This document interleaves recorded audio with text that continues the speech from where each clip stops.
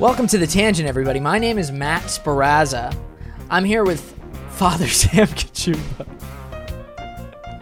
I love this initiative.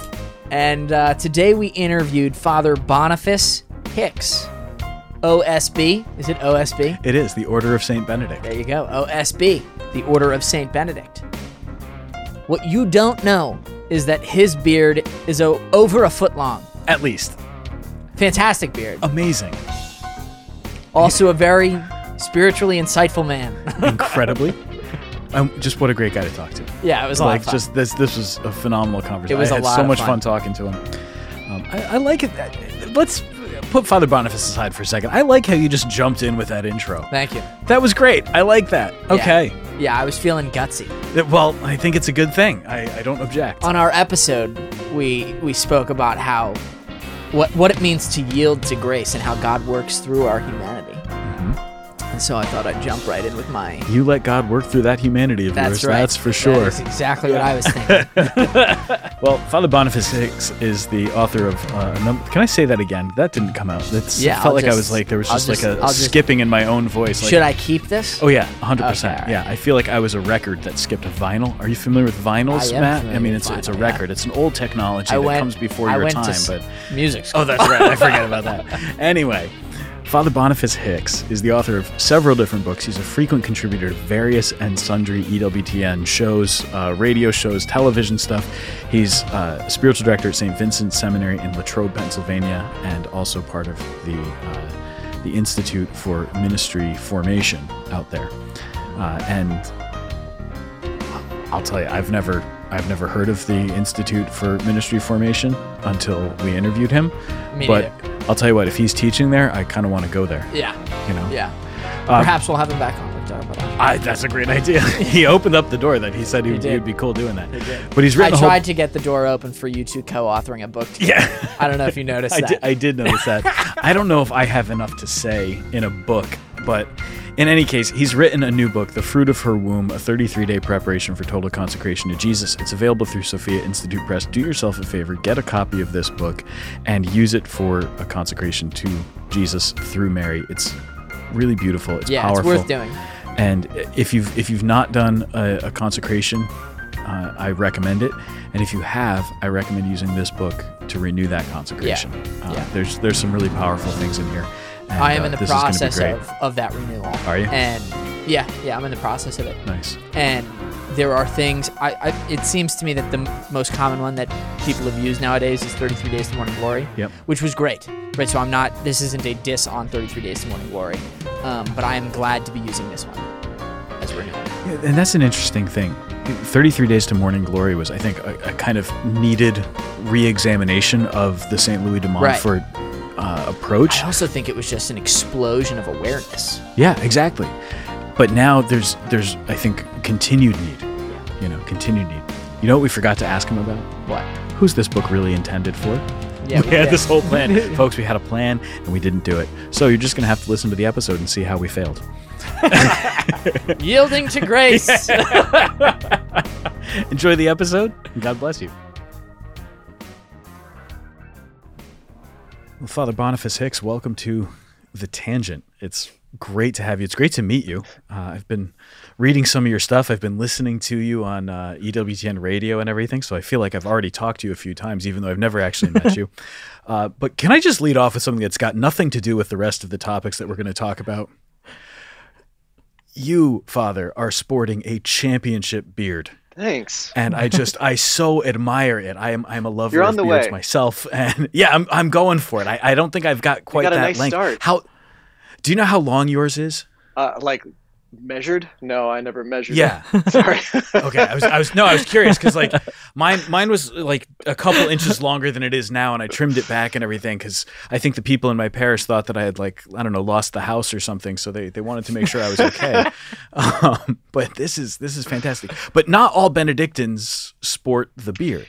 Our house is pretty beard heavy and friendly. Our founder, so we're the first Benedictines in the United States and the largest in the world, monk number wise, And our founder, Boniface Wimmer, came over from Germany in 1846, and he had a beard larger than this. Whoa. And when he was blessed as abbot by Pius IX, Pius IX hailed him, saying, "Long live Boniface Wimmer and his magnificent beard."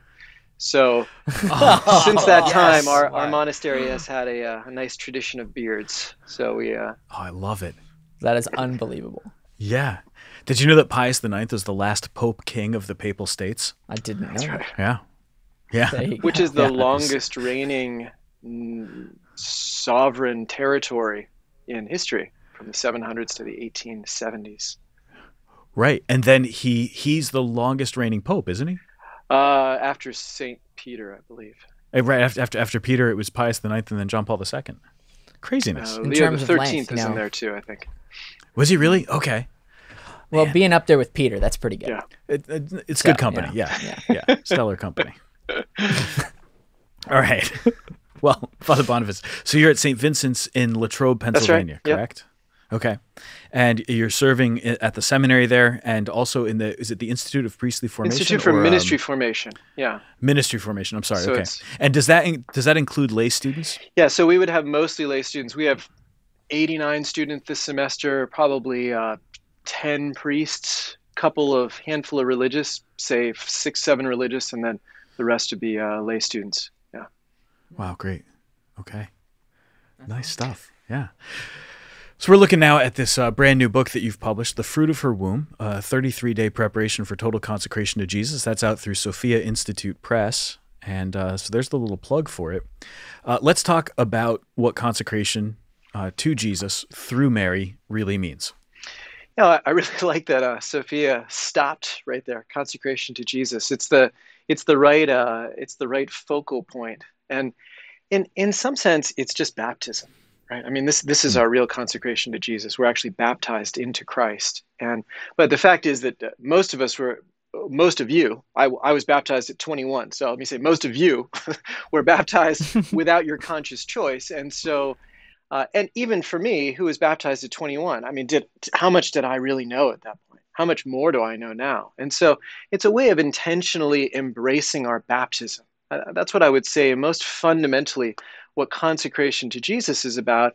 And then we're baptized in the church. We're baptized in the waters of baptism, which we sometimes describe as the womb of the church.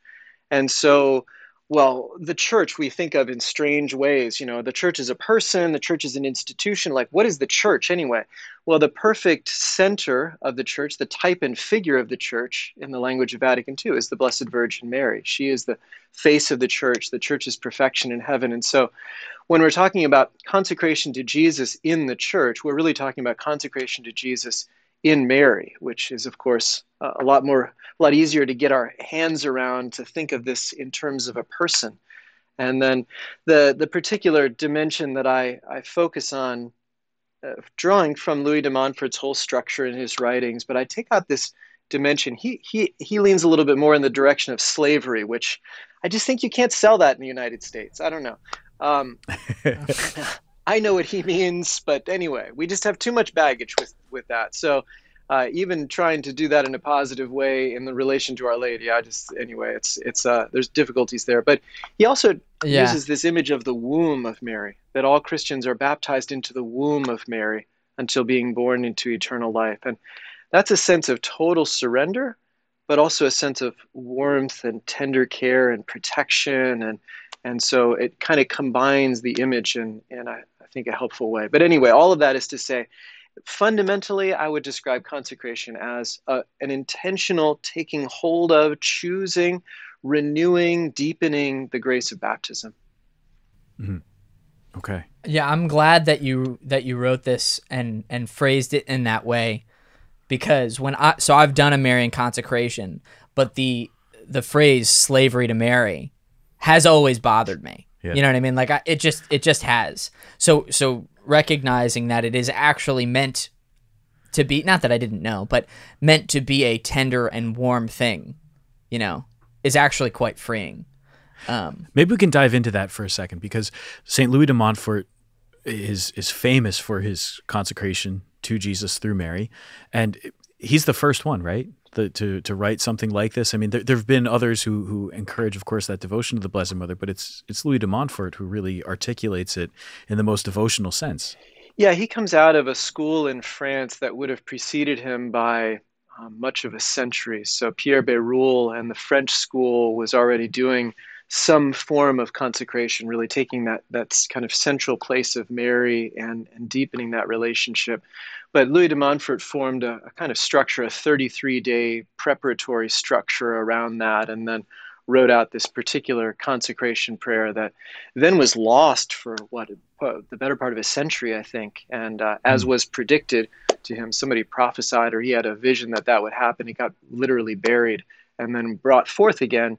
And John Paul II really highlighted it for us. John Paul II found in Louis de Montfort an answer to the loss of his own mother and his own questions about the Blessed Virgin Mary in his book True Devotion, de Montfort's book True Devotion. So, but yeah, de Montfort provides a structure which has become the prominent one in the last couple of centuries, for sure. So then his use of the word slavery in regard to a relationship with Mary, yeah, you're right. I think for the American audience it's a little off. It's a tough sell. It really is. But what's he getting at? What does he mean when he uses the word? Of course, yeah, de Montfort, a few centuries before us, is using it in one sense. Our understanding today would be different. So how is it that St. Louis de Montfort was using the word? Yeah, and I don't, I haven't studied de Montfort that much to make real authoritative statements, but my sense is he is also trying to be a little bit provocative. I mean, I don't think slavery in past centuries was like a real, wonderful thing either that people wanted to enter into. What people don't realize is de Montfort's real devotion was actually to the cross. And that's what's pervasive. He formed this society of the Friends of the Cross, and he really exalted in the total paradox of the triumph of failure. I mean, and lived it out in a pretty profound way. I mean, he was repeatedly a failure, rejected, cast out. I mean, and found a pathway in that of closeness to Christ, of that being a centerpiece in discipleship. So I do think he actually intended a bit of a provocative use of the term slavery, which would have some of the really then embracing kind of the harsh connotations of life. I mean, if we're honest, life is hard. And we can either like be Pollyannish and say, oh, it's not that bad, it's all nice. But I mean, the fact is life is hard. And do we see that harshness as merely an injustice, which if we could get our act together would be avoidable? Or do we take a kind of Jordan Peterson approach and say, no, you can't get away from suffering. And so you need to find a reason to make your way through it. And I think that's really what de Montfort was also getting at. So the harshness of slavery is not, he's not really intending to avoid that. He's not exalting slavery as an institution or anything, but saying like there's something hard about discipleship.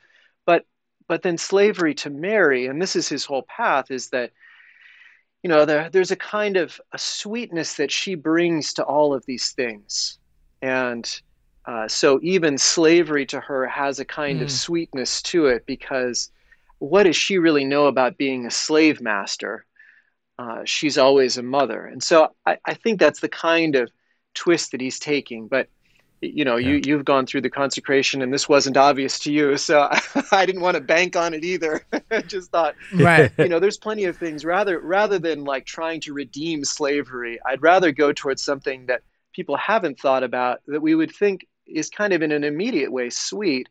And this is a little bit of Therese's twist. Therese moved from, in a sense, poverty to littleness, and then makes littleness sound very sweet. I mean, the reality is littleness is really hard and terrifying in a certain way, because it's really embracing our powerlessness. I mean, it's like, I can't do it on my own and I am radically dependent. But it has a sweetness to it because we love little children. And so we can see that our human limitations can also be lovable. And so that's sort of my twist in this context, is like, well, this limitation of really surrendering my will, of really being dependent on another, of really receiving everything through Mary, which is, we should know it's sweet. It's also hard, rather than de Montfort's, which is, it's hard, but it's also sweet. So I'm just sort of reversing the emphasis. Right. Yeah. I like that you said the emphasis on like recognizing our powerlessness. So as I was going through your book, I decided when I got the PDF copy that I would do another Marian consecration. You got a PDF copy? I do have. I got a real copy. Yeah, it's right here. Copy. This is the real copy Over that here. they sent me. We know who everybody's favorite member of the Tangent is. Yeah. It's because you're a cleric. No, I'm kidding. It's clericalism. I'll take it this time. I got a real book. You got a PDF. But in the prayer, I think it's called Radiating Christ. Is that correct? Yeah. It's the line, "The light, O Jesus, will be all from you. None of it will be mine. It will be you shining on others through me." The first time that I prayed it, I'm not even kidding, in my head I said, well, it'll be a little bit me. Can I have just some of that light? I was like, I think I'm doing something, but I mean, honestly, as quickly as day 2, I recognized the Lord graced me with the recognition that it really shouldn't be me, that that's not even the proper way to desire it. But if you could speak more about that powerlessness, especially in the context of the prayer. This was the first time I had seen the prayer or read the prayer. I love it. I added it to my morning offering because I love it so much. But the Missionaries of Charity pray that prayer every single day after Mass. Yeah, it's part of their Thanksgiving after Mass, and it's amazing. That's where I learned it. Yeah. Yeah, it's attributed to John Henry Newman, although it's not really clear exactly where it is from. But Mother Teresa really made it famous. Yeah. And it's I think the right approach is I really appreciate your objection, Matt, and I'm also urging to say, well, there is kind of but a better way to say what our contribution is, because we do contribute something, but our contribution is magnification. My soul magnifies the Lord, and it's the same contribution as Our Lady's. That her soul magnifies the Lord more than mine does, but the idea that the light is all His, but it does shine on others through me, and it takes on, can we say, a little bit of my shading.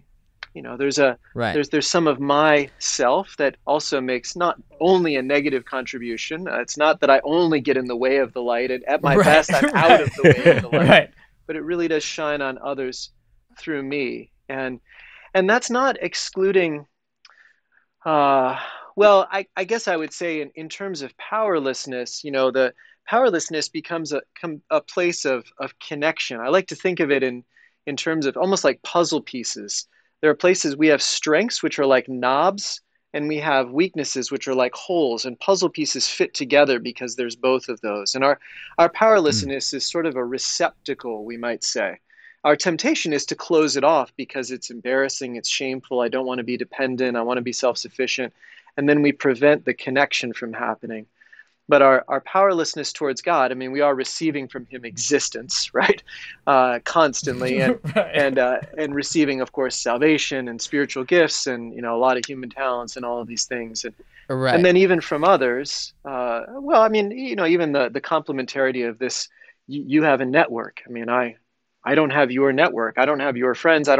There's a certain power that you bring, but you don't have my contribution, and so there's something that fits together. And when we have a kind of confidence in our collaboration, it's not quite as vulnerable. But when there are places where we aren't as confident that somebody is going to come to the aid of my weakness, or furthermore, when people haven't come to the aid or have even betrayed me in my weakness, well, that's really vulnerable then to expose that and to trust. So I think you're speaking into an important area here. So as you're translating, that's my take on this book, The Fruit of Her Womb, is that you're translating de Montfort's work into a better expression for the modern world, for the world in which we're living today, like an expression that we can actually receive and understand, maybe in a different way. I'd go back and do the first time I did the Marian Consecration through de Montfort and reading that section, that prayer about slavery, and basically thinking, well, I guess that just means really, really serving a lot. And that was about the best I could do because I'm like, I'm serving, but it is hardcore. Yeah, I'm not really sure what this slavery thing means. I don't get it fully. Right. I never would have thought of it in the context of a tenderness and a love and a littleness and an entering into somebody else's care and the maternity of Mary. I didn't understand it in those words. But what you're doing here is you're talking about, Mary as that as that perfect human mother, Joseph as the perfect human father, and sort of the ideal.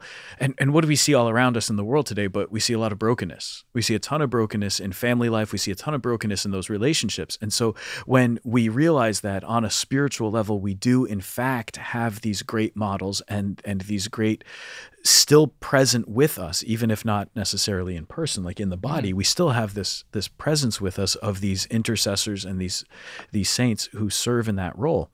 Well, then that closeness translated away from slavery and into a different kind of a language that helps us to understand just how close and how cared for we are.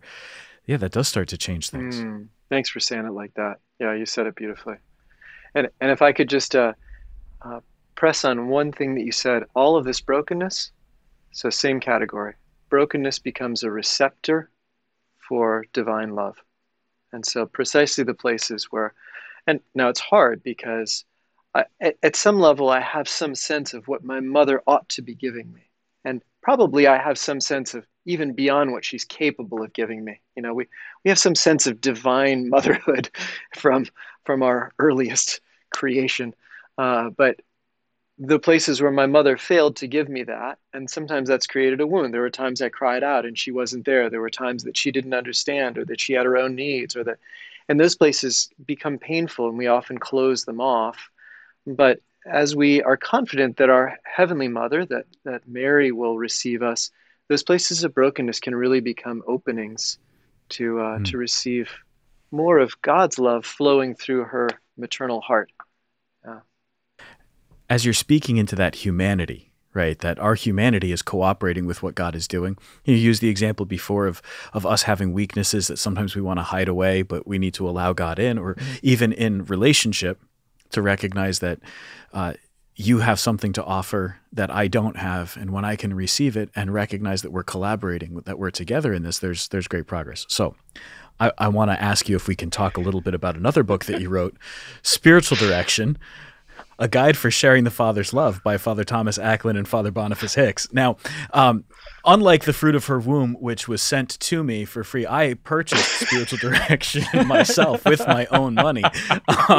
But I've been reading through this book, and I got it. So this is going to sound like I'm just really, really just trying to score points with our guest, but I'm so excited about this. Transition. This book is amazing. I love it. I'm loving this book. Now, I know that this book is primarily written for spiritual directors. But there's so much in there where you're touching on that broken humanity that needs divine intervention, but without treating that brokenness and that humanity as though it's a liability. That's right. Beautiful. Like the brokenness in our humanity doesn't have to be a liability. Or if I'm the spiritual director, somebody coming to see me and to talk and to work through whatever their struggles are, their particular wounds need not be the liability that I might at first think they are if I can just get in touch with their humanity and what's going on. And how often is that rooted in exactly what you were just talking about? I cried out, my mother wasn't there, or I cried out, my father wasn't there. In this relationship, I was rejected or harmed, or in some way this didn't go this way. So I build up defenses in myself. I build up bad habits in myself. I have all these different mechanisms. I think what you're doing really powerfully is bringing in the humanity without ever losing sight of what God is doing, without ever losing sight of that spiritual dimension of the person. How do you keep that balance? Wow. Beautiful. Thanks for your comments. I'm really deeply moved that you received all of that from that book. That makes me so happy. So I just, really, really appreciate that. It's part of the revolution of tenderness, I suppose. Oh, can that be the title of the episode? The revolution right of there. tenderness. Man, yes. Yeah. Well, it's a phrase from Pope Francis. He uses it in The Joy of the Gospel and referenced it a couple of times in the Year of Mercy, and I really love that. In a certain sense, he talks about Mary as being the first revolutionary in the revolution of tenderness. So wow. It's I think gosh, how do you not lose sight? I mean, we're always receiving through the human. I think the separation of, Jesus has brought them together, right? Human and divine. And There's a beautiful book, really powerful book called Poverty of Spirit by Johannes Metz, and he really Hmm. focuses on that Jesus in his divinity took hold of our humanity in all of its limitations and never let go to the last breath. He never played the divine wild card of escaping from the limits of humanity and rode it to the end. We're like ready to play that wild card at any opportunity. Where is that divine wild card? I want to get out of this thing. I don't want the limits of my humanity. So I really find that it's, the divine is encountered precisely in that encounter of love, and it's entirely wrapped in human stuff. It's so even as Matt said, the light is all his, but yeah, it really doesn't flow except through our humanity. I mean, that's the amazing thing, is God allows us to completely obscure this. And so the more that we allow our humanity to be the lens through which that light can flow in these human encounters, real reverence for the broken humanity of the other, the human needs of emotional affirmation, really entering into that. And just to say, in spiritual direction, one of the graces, as you said, that book has a lot of value for people who aren't spiritual directors. But there is something unique about the spiritual direction relationship, because it's a spiritual direction relationship. I am, for my directees, always closely associated with God in a way that their counselors and teachers and friends and other people aren't, because I'm the spiritual director. So the divinity in some sense is flowing directly through the relationship itself. But I don't need to be over the top about making it explicit. It becomes very naturally explicit in the context of the relationship. But it's already present because it's in me. It's the very reason for the relationship. And for other relationships, like parents or teachers, parents are a little bit mixed but teachers or friends or coaches or something, then there's a place to kind of bring out the name of Jesus even more explicitly. It's not as inherent in the relationship, but all of that builds on the human stuff. So we're never bypassing the human in order to get to the divine. It's always making itself expressed in the human. So from the practical sense, how do you yield to grace? How do you yield to grace? Well, gosh, that's a very interesting way to phrase that. It's a loaded question. I like it. Yeah, that's what I'm here for. I'm here for the short but loaded questions. I'll do a couple of mental translations in my head. So grace is participation in divine life. That's just by definition. If we're talking about divine grace in the Christian Catholic context. Right. So it's participation in divine life. Yeah, I guess I guess fundamentally you do that by living in a divine way. So it's one of these things that you sort of fake it till you make it, I suppose, is the AA response to that. But it's like God is love, and by entering into love, then I'm allowing divine love to flow through me, and Right. I'm going to take that up to things that are human limits. So I don't have the capacity in myself to love people in the way that they need to be loved, but I'm going to love them anyway, and God is going to provide. So it's always an extension of these human things. Now God works in miraculous and supernatural and extraordinary ways. He breaks his own laws and he does his own thing. So I'm not ruling any of that out. And I experience those things. But even there, when one of the things I like about encounter ministries, for example, is they've found a mode by which you can bring sickness into relationship, into human relationship. So I, as the prayer leader, am going to ask you to tell me about what's hurting, what's going on in you. I'm bringing your illness, your injury, your pain into relationship with me. And I'm going to ask you, what's the level of the pain? And then I'm going to pray for you. And then I'm going to bring that into relationship with God. And so these are very human things. Now, these are human things rooted in divine things. God is eternal relationship, right? So, but anyway, we bring these things into relationship and we call on the name of God, and then we give him room to work. So, I mean, I've prayed for people and they have been healed. But it's not because I was sort of working some kind of magic or saying some magical formula. I'm through the context, through the mode of my humanity, bringing them into relationship with God through prayer and giving God room to work in their lives. So anyway, that's in terms of ministering for others. How do I yield to grace in my own life? I mean, I guess it might be helpful to share like the mental image that I have of it. It's almost as if there's a dam and that's me. And there's this massive river that wants to flow through this dam. And so in my head, yielding to grace is like, basically, I'm getting out of the way. And it's through our conversation, I think that's wrong. I don't think it's I'm just getting out of the way, like as if I am a nuisance that now I've yielded to the grace and God can work and I was in the way in the first place. Yeah. Right? So I don't think it's that. So it's like the way that I can most concretely in real life, as opposed to this imaginative, example, is my wife and I lead praise and worship music. And prior to leading praise and worship, I will constantly find myself saying, like, I am not capable of doing this. I need you to do this through me. And I think that's me faking it till I make it. Right? Because then you're doing it.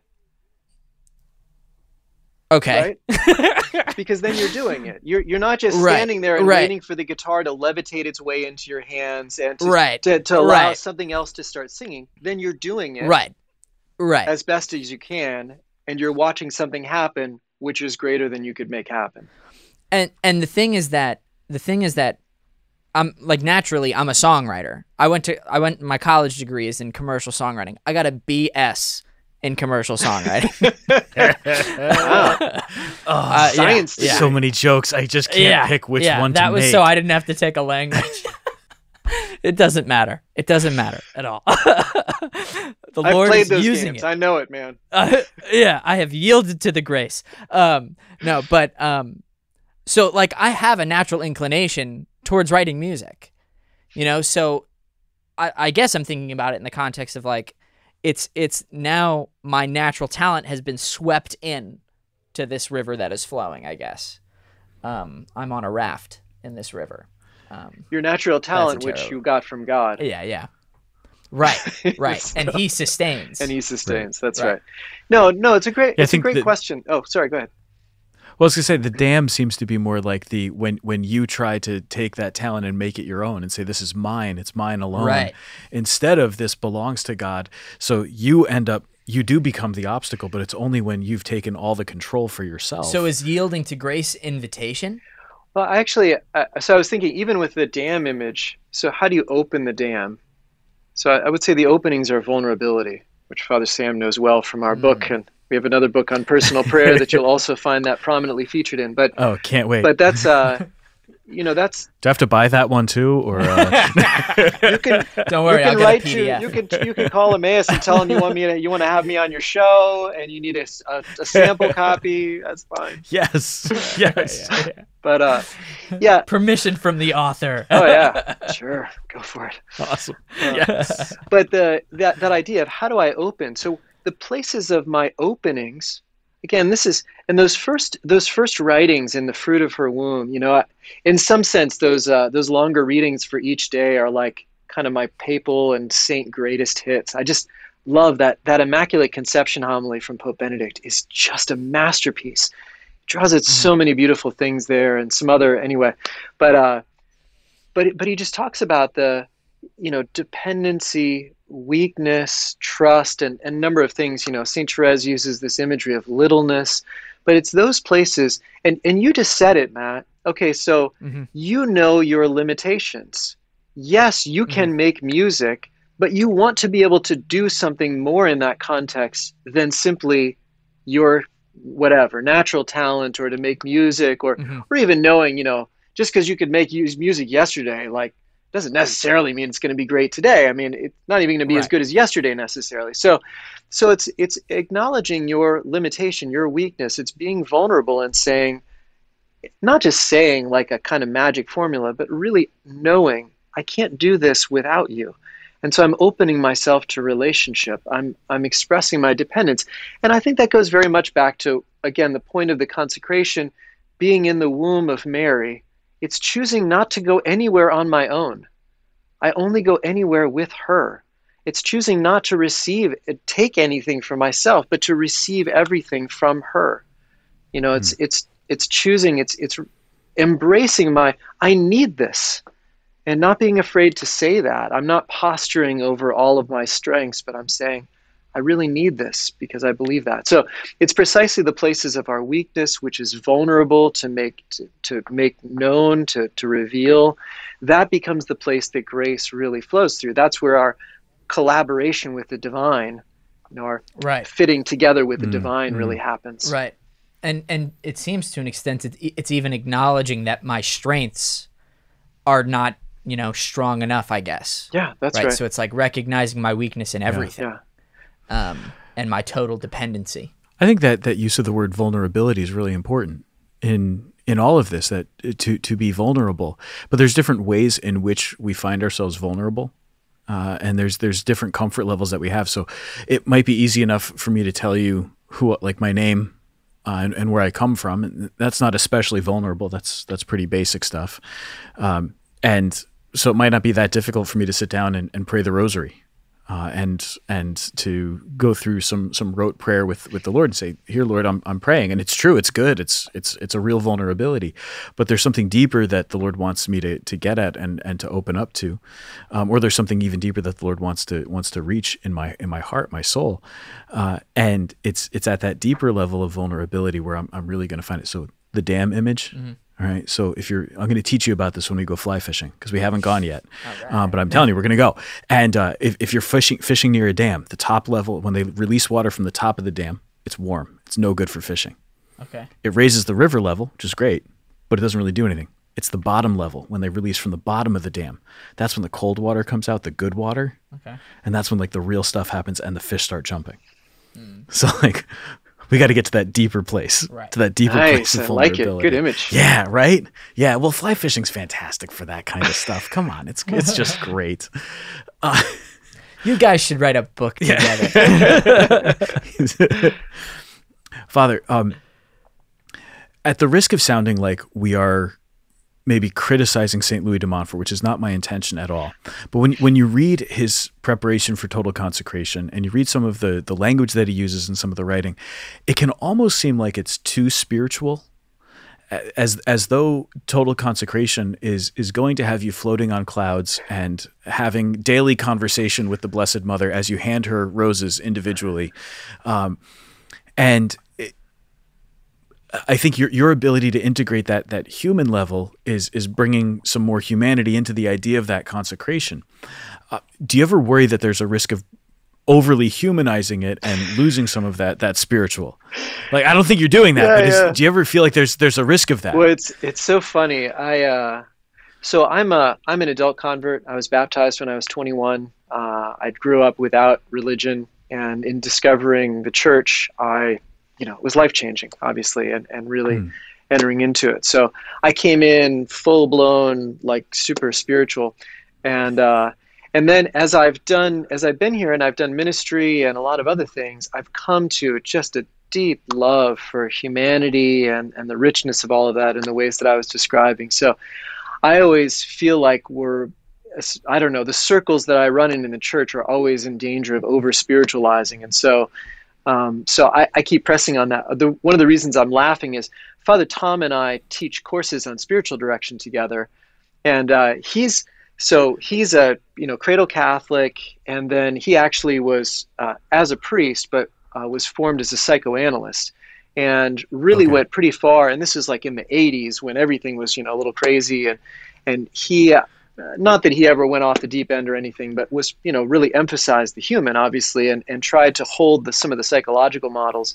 And he since has really pushed into the spiritual more strongly, explicitly. So when the two of us teach, this is the kind of dialectic that's always happening. I'm the spiritual guy who's pushing on the human, and he's the human guy that's pushing on the spiritual. So I love it. That's always it's the right tension, I think, to hold on to. Yeah. I think nobody, people don't normally accuse me. You're looking at me, right? I mean, the beard, the habit, all the things. I'm making holy hours and I'm promoting prayer and I'm celebrating mass every day and I'm doing all the stuff. So people are not normally accusing me of being too human and underly spiritual. And so I can often lean on that and say, when I say this human dimension is really beautiful and things, I get excited about stuff like polyvagal theory and trauma-informed therapy and like understanding all of the dimensions of our neurobiology and all of this kind of stuff. People are not normally pushing back on me in not being spiritual enough. But in terms of the book, I guess it's the context of Marian consecration again. So the really bringing out the humanity, but then sort of in balance with the prayers that are there. And we're talking about Mary and Joseph, right? Where it's none of us have seen them with our eyes. So it's right. there's real spiritual stuff at the foundation of that. But it's a great question. Thanks for bringing that up. Well, in the same vein of trying to balance out the spiritual and the human and the importance of that, I think for a lot of people approaching Marian consecration, or consecration to Jesus through Mary more properly, there's almost always that little challenge of how much Mary is too much, how much Mary takes away. Like, do we start to push the boundary where we're taking away from Jesus? I know I went through this stretch right before I started seminary. I was really devoted. I was praying the rosary every day, and then I'm going, but what if I'm not giving Jesus enough? What if I'm giving too much to Mary, and struggling to reconcile what that looked like? And I know for people who are new to the Catholic faith, for people who are exploring the Catholic faith, that's often an objection that they have. How do we keep that tension in a healthy way and balance it out the right way? Yeah, so as I said, I'm not only an adult baptized, so I'm baptized at the Easter Vigil at age 21, but I came in through an evangelical Bible study, and so I had heard in this context, some of the Marian objections. The people I spent the most time with were not that way, but some people associated with them gave me that. And the people I spent the most time with weren't emphasizing Our Lady. So I understand that a little bit from the inside. So I also was sort of like tiptoeing around, is it too much? Am I doing the...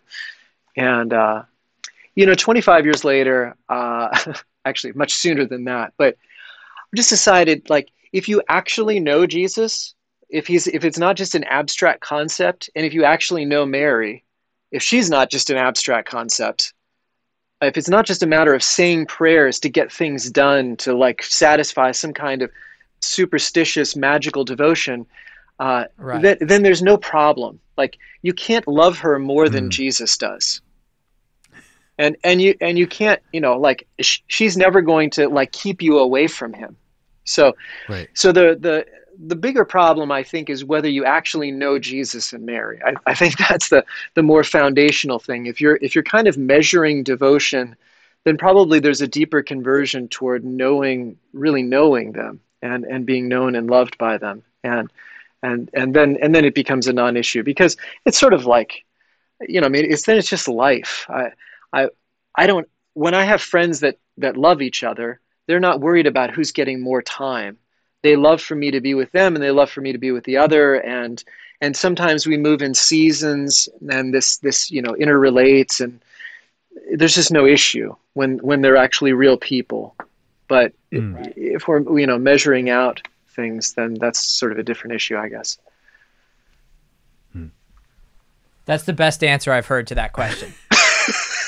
Well, I think it's the first time I've ever answered it that way. So thanks. You're bringing this out. Way to go. Yeah. All it took was our podcast. That's Matt. right. You see that? Yes. This is the thing, how do you yield to grace? You have relationships, right? It's like grace is at work here, but it's not formulaic. I can't create it, but in relationships, God emerges in all of that. So no, it is your podcast. Brought it out of me. Thank you. Yeah. Awesome. Well, you're welcome. We're happy to be part of it. Yeah. Well, listen, Father, we know you've got a hard out, and we've got to get you onto your next thing. So thank you for joining us. The book is The Fruit of Her Womb, a 33-day preparation for total consecration to Jesus, from Sophia Institute Press. Grab a copy. I'm using this next time I renew my consecration. That's my plan. And I'm going to borrow it from him before he does. Well, if I can make a pitch, it's a beautiful book. So I didn't actually realize that it was a Franciscan sister. I originally had this on my webpage, and there was a sister that picked images. But if you just open it up, every day has an image, a full color picture of Our Lady to go along with the day. So they really, so that's, I say that to build up Sophia. Really, they made a beautiful book. So I normally am not getting hardcover. I'm getting a lot of ebooks these days, but that's actually one that's worth having as a paper book. Yeah, and I've been joking that they sent me a PDF, but I'm pretty sure mine's in the mail. just for the record. Oh, good.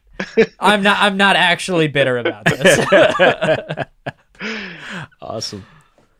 Well, this is great, Father. Thank you so much for giving us your time tonight and for joining us. This is fantastic.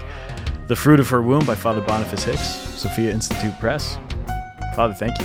My pleasure. You guys are great to talk with. Keep up the good work. Thanks. Appreciate it. Hey everybody, I hope you enjoyed the show. If you'd like to further support The Tangent, please consider subscribing or following on your preferred platform, following us at @thetangent_Catholic on Instagram, or even donating at veritascatholic.com. See you next time. God bless.